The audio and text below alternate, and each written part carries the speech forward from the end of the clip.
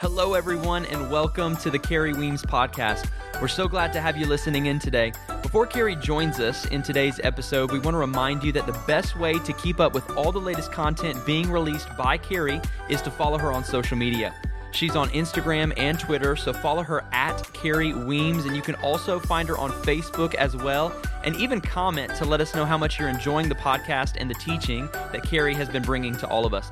And don't forget, you can always visit carrieweems.com to learn more about her and to see a full list of the books, curriculums, and resources that she has recently released. Thanks again for being with us, and we really hope you enjoyed today's podcast. Hey everybody, welcome to this episode of the Carrie Weems podcast. I'm really excited today to answer some questions that were given to me from women in ministry.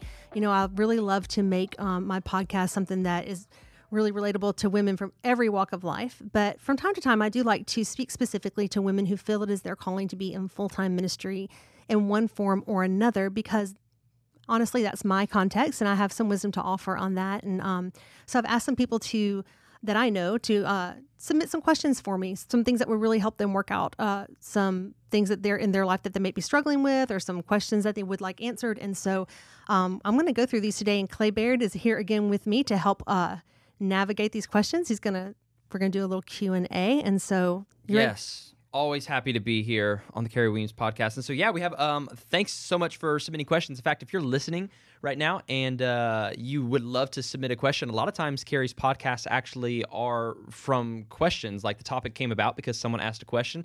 If you ever want to submit a question to Carrie, just visit Carrie Weems on her website, and you can always submit the questions right there, and we always take a look at it. Yeah, it doesn't have to be about ministry. It can really be about anything. It just so happens that we have quite a few. Could be about anything. She's a phenomenal cook. If you ever have cooking questions. I'll do a cooking episode. Yeah. So, okay, but yes, today is about women who have asked questions that are in ministry. And so we'll get right into it. So, number one, Carrie, how do you deal with rejection of your calling from men who perhaps weren't okay with women in authority? And so you feel like you've been rejected. How do you deal with that rejection in the church and still maintain like a tender heart? Well, that's a really good one. I would say the first thing is to remember that Jesus, his ministry was rejected flatly by the very people he was sent to. So he was a man of sorrows, acquainted with grief. This is the whole kind of thrust of Isaiah 53, the prophecy of the servant of God that was going to come and redeem humanity. And, Jesus knew who he was, but other people wouldn't acknowledge who he was. And that's a whole other podcast. But people who say that Jesus never claimed his own divinity have no idea what they're talking about, and they don't know how to read the Bible, and they don't understand the Old Testament. So just don't even listen to him. He absolutely proclaimed his divinity. And so, but it was rejected. So I would start with that to know that you're in very good company if you're ministry. Yeah.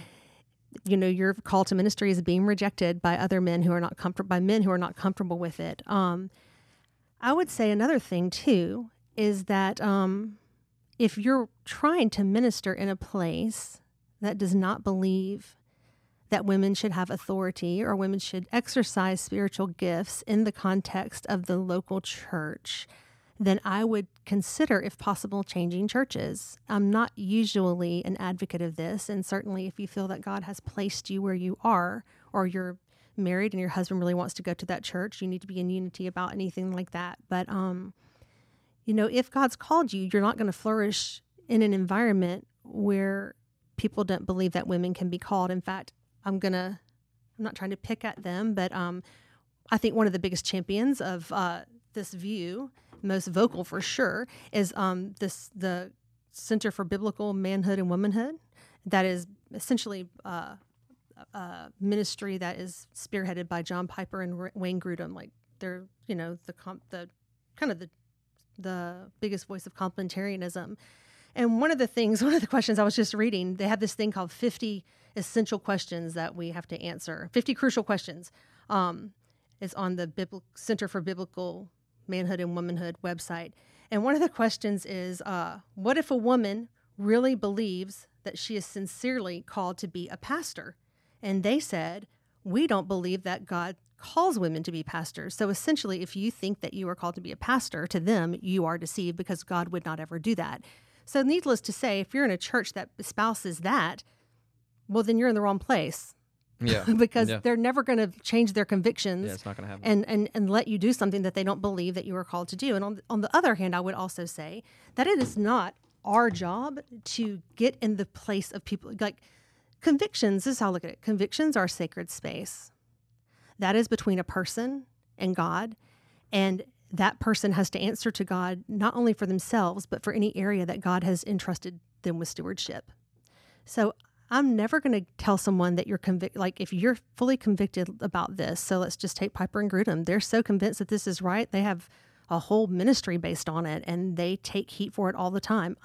It's not my place to step into that and say, you need to change your convictions because you're wrong. That's the Holy Spirit's job.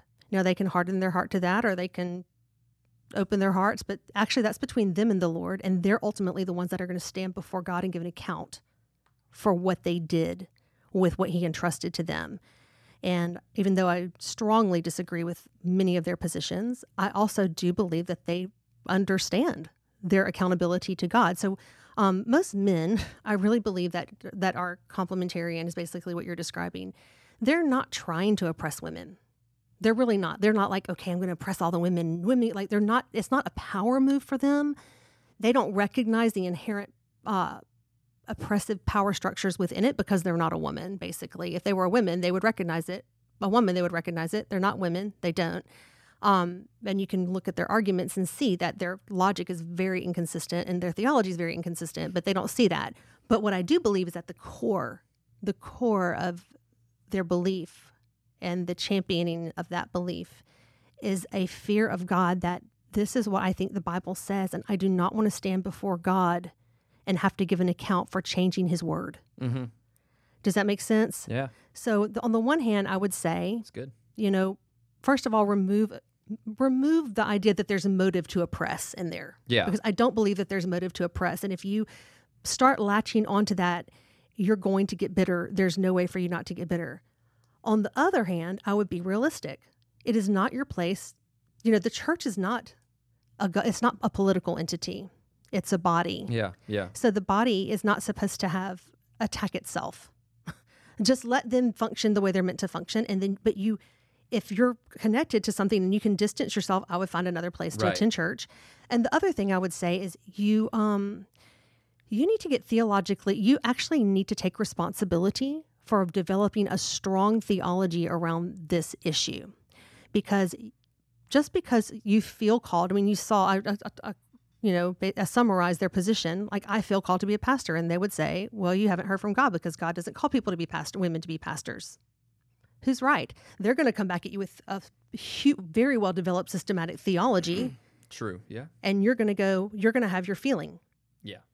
So yeah, that's not going to help you. So you're going to need to develop a very strong and intellectually honest theology around the support of women in ministry. Right, yeah.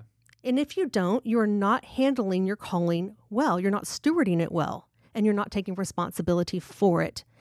If you don't do that, you're not going to have a strong feeling of agency to move in the direction. Right. And all of us, like, at the end of the day, if God does call women to speak and lead, then it's going to be reflected in the scriptures. And even though complementarians, I think, tend to have a chokehold on the publishing voice about this, they've kind of stepped into that space and they have overtaken it. And they've published a lot on it. There is very, very solid scholarship to undergird and justify and demonstrate the ability and permission for women to lead and speak in the context of the local church and in the General Assembly.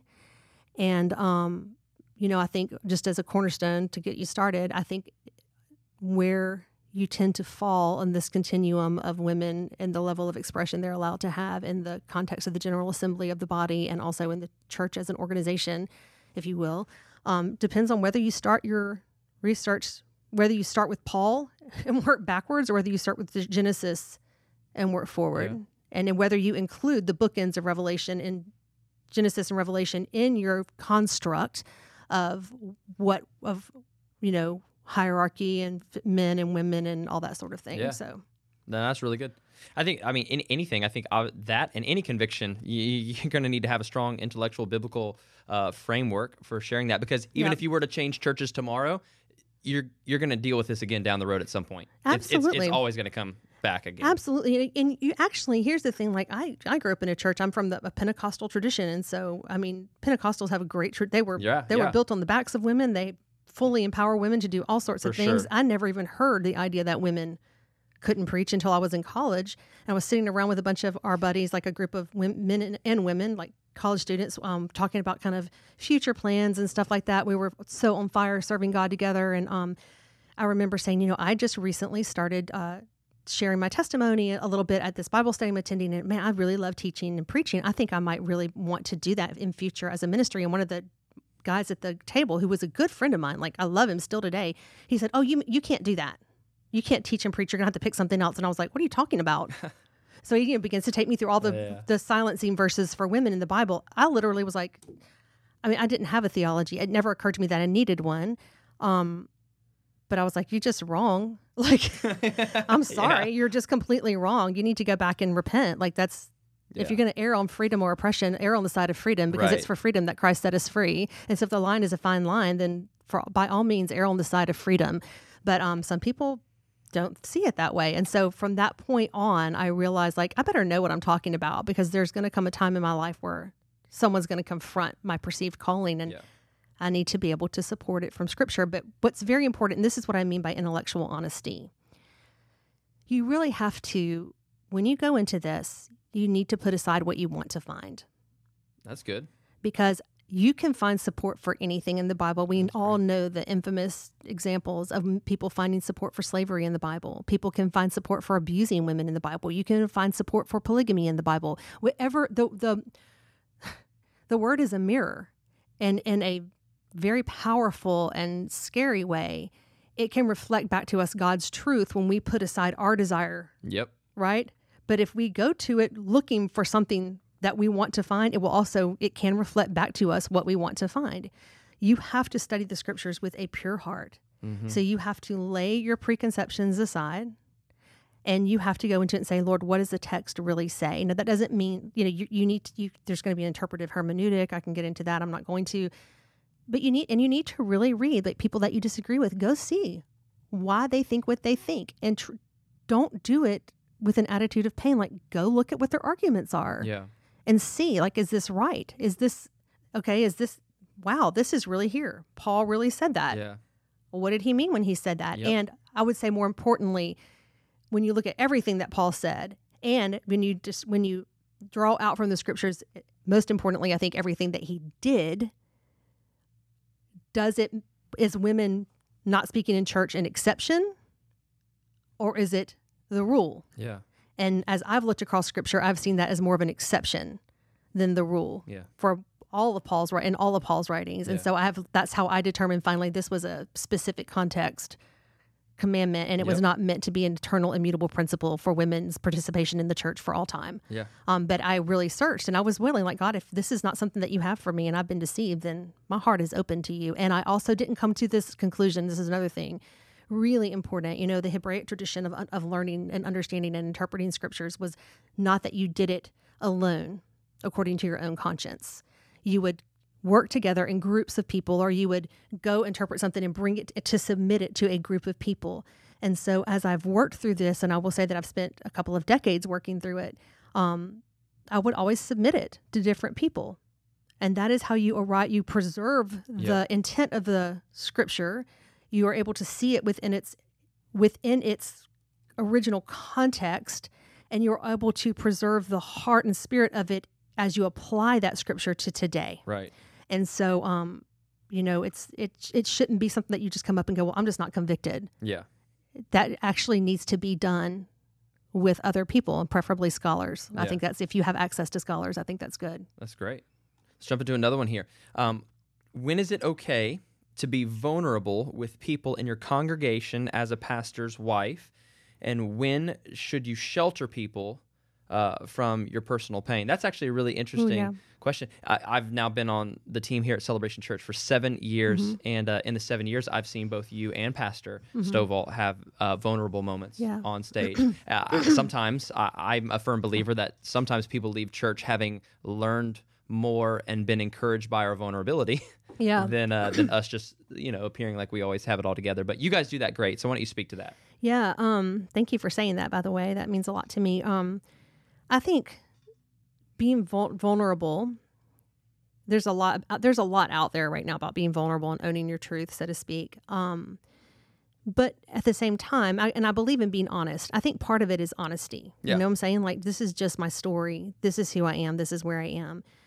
For me, the filter is this something that I'm doing just to get this off my chest so that I don't have to, like, some people, this is a kind of a deep concept, but the burden of spiritual leadership, the acceptance of the call to spiritual leadership means that you accept the responsibility to lead spiritually. Okay? Now, what that lead means to go ahead. You're going ahead of everybody else, but you're not leaving them. You're bringing them with you where you're going. Right. So you're not isolating yourself from them, but you just might not always be where they are. You're in a different place because in order to lead, you have to know where you're going and you have to see where you're going. Okay, right?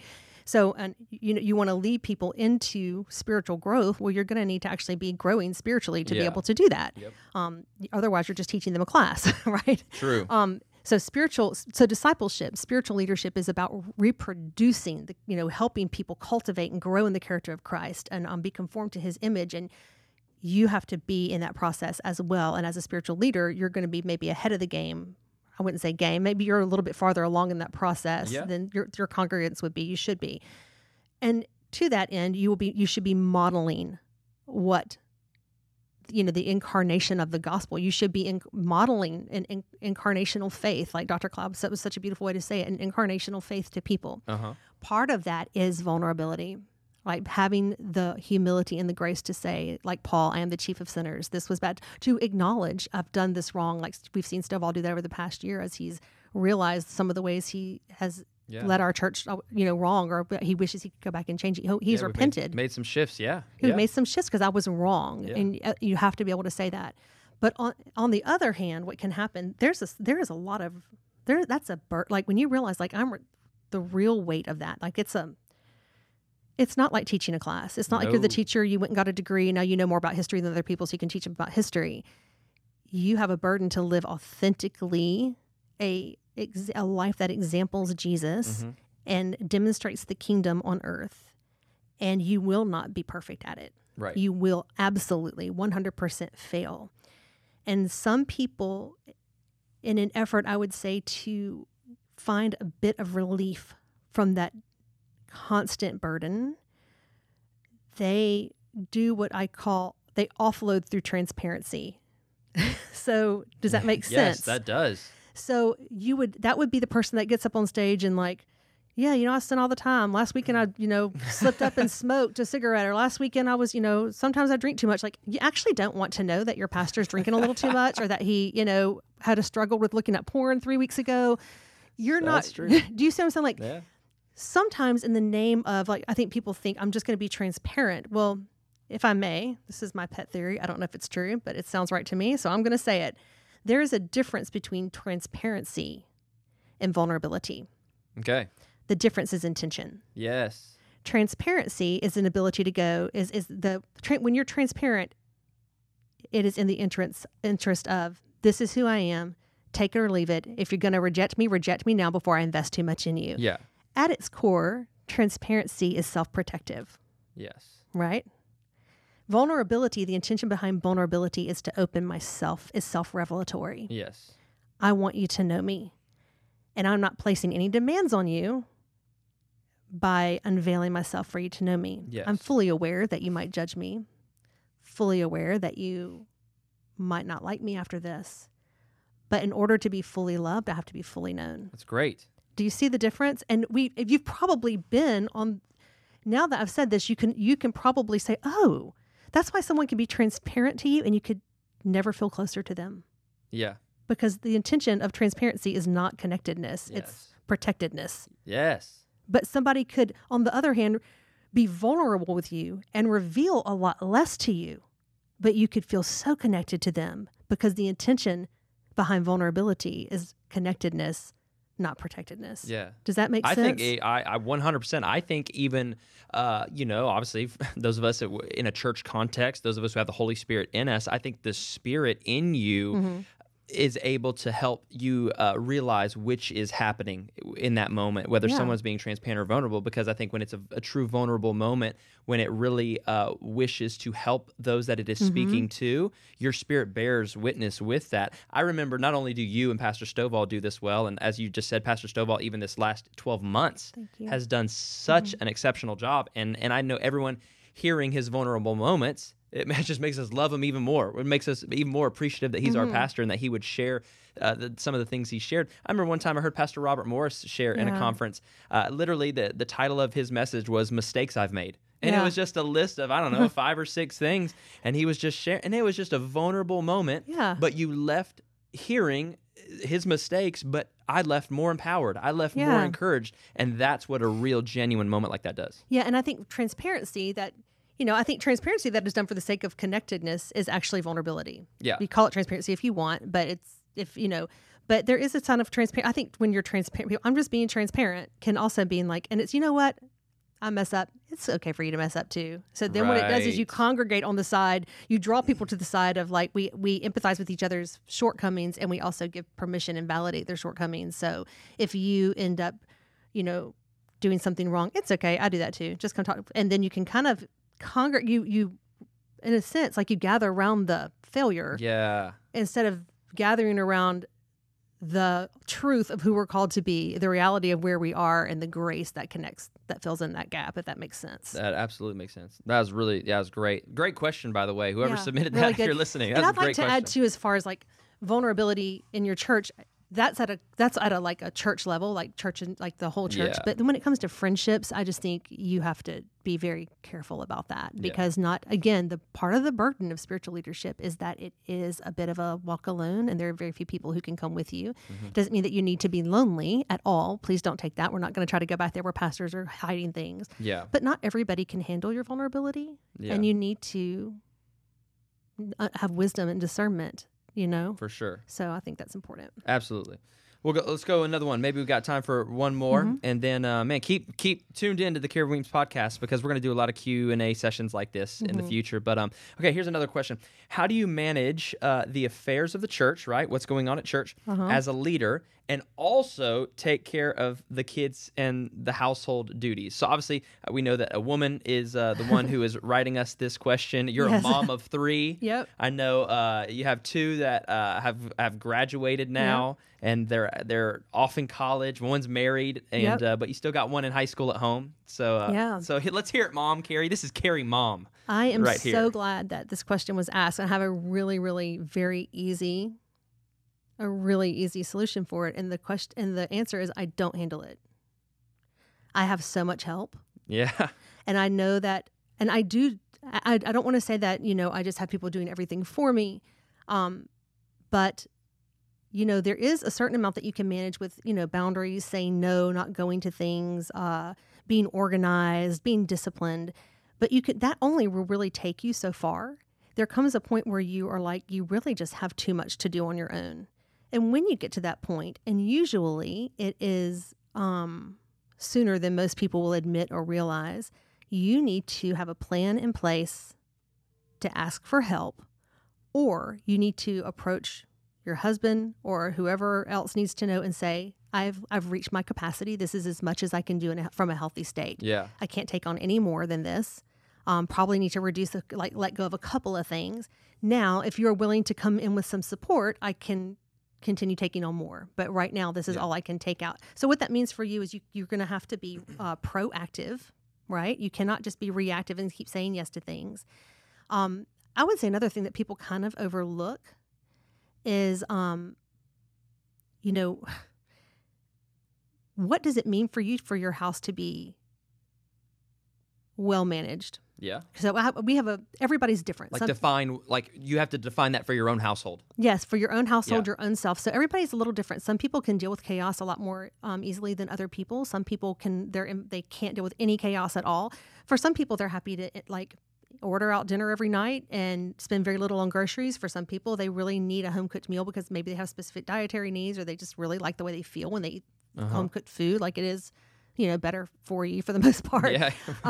You have to decide what home manage like this. Our home is in order. This is what our home looks like when it's in order. That's good. It looks like we're not eating out more than 3 times a week. It looks like this is the level of cleanliness. This is the level of organization. It looks like my morning routine is flowing like this. The nighttime routine is flowing like this. It requires this level of input from my husband, this level of support from an outside source, like maybe I hire a house cleaner or whatever. Or, I'm not happy in my house if my toilets aren't cleaned every day. Yeah. I'm not like that, but I know lots of people who they feel that cleaning the toilets is a daily chore. Okay.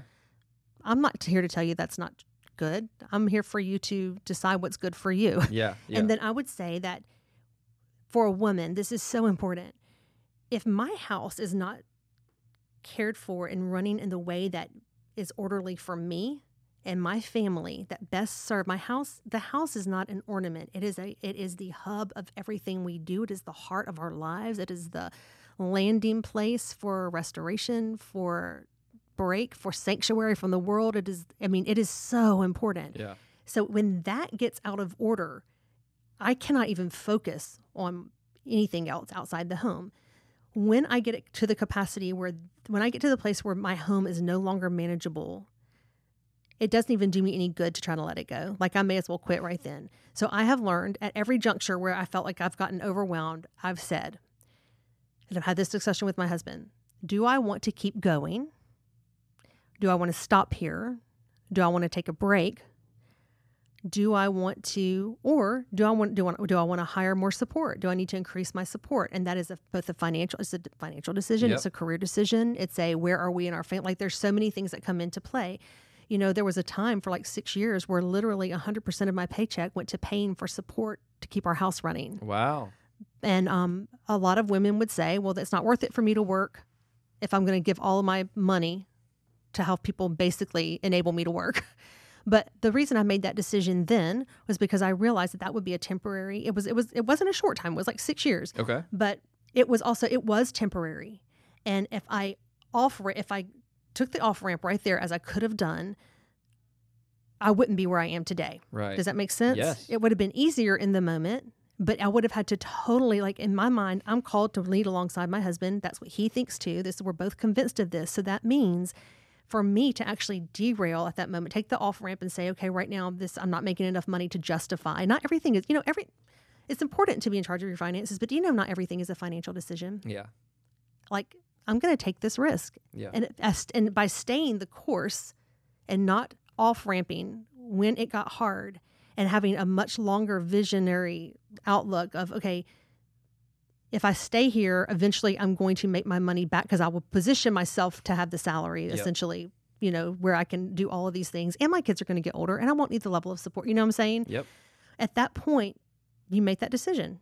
And I think it has to be something that's done in unity with your husband. And I think it has to be based not only on money, but also on calling. Yeah. Can I fulfill what God's designed me to do in this context and in this season if I off ramp and stop working so that I can stay home and help our home function? And they're both extremely important. Yeah. And for that answer is going to be different for every individual. And it has very much to do with what you personally know that God's called you to do in that season in time and with your life, I think. Yeah.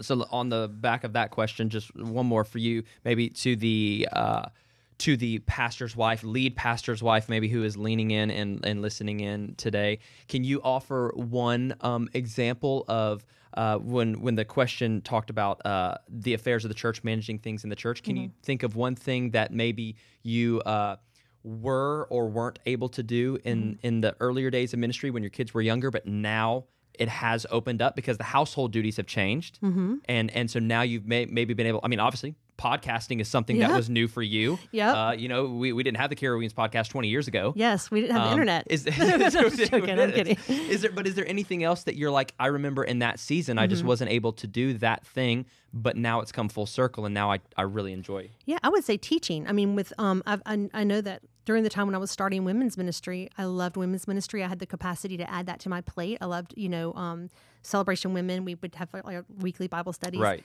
And that was a lot of content preparation. Yes. But I could not handle much weekend speaking in addition to that. So I didn't do much. And then as my kids got older, I was able to incorporate more of that. I would say speaking at conferences was something that I would have liked to do. But I mean, it just, with Stovall's travel schedule and my travel schedule and the needs of the church, I just I wasn't freed up to do that. I can do that more now if I choose to. So I think even things like, some of it is like, I think women, when it comes down to, I'm working, I've got my kids, I've got my husband, I've got my career, I've got church, all this stuff. And then, okay, you've got those things, those keep you pretty busy. And so you're going to have to let go of some things to keep those at the level that you want them to be at in order for you to be happy and for your family to be functioning and happy and healthy. And most of the time what happens is your friendships go out the window. Wow. Because they seem optional to you. And also a lot of your friends are in the same boat. They're like, I don't have time to get together. I can't pack a diaper bag. And it's like, it takes you an hour to get ready to leave the house, an hour to get where you're going. You have 30 minutes to talk, and then it's another hour. It's just not worth it. But the parents, we all know. I would say, like, for me, it came down to reclaiming space for friendships in my life. That's great. That were not solely dependent on us working together. That's great. Awesome.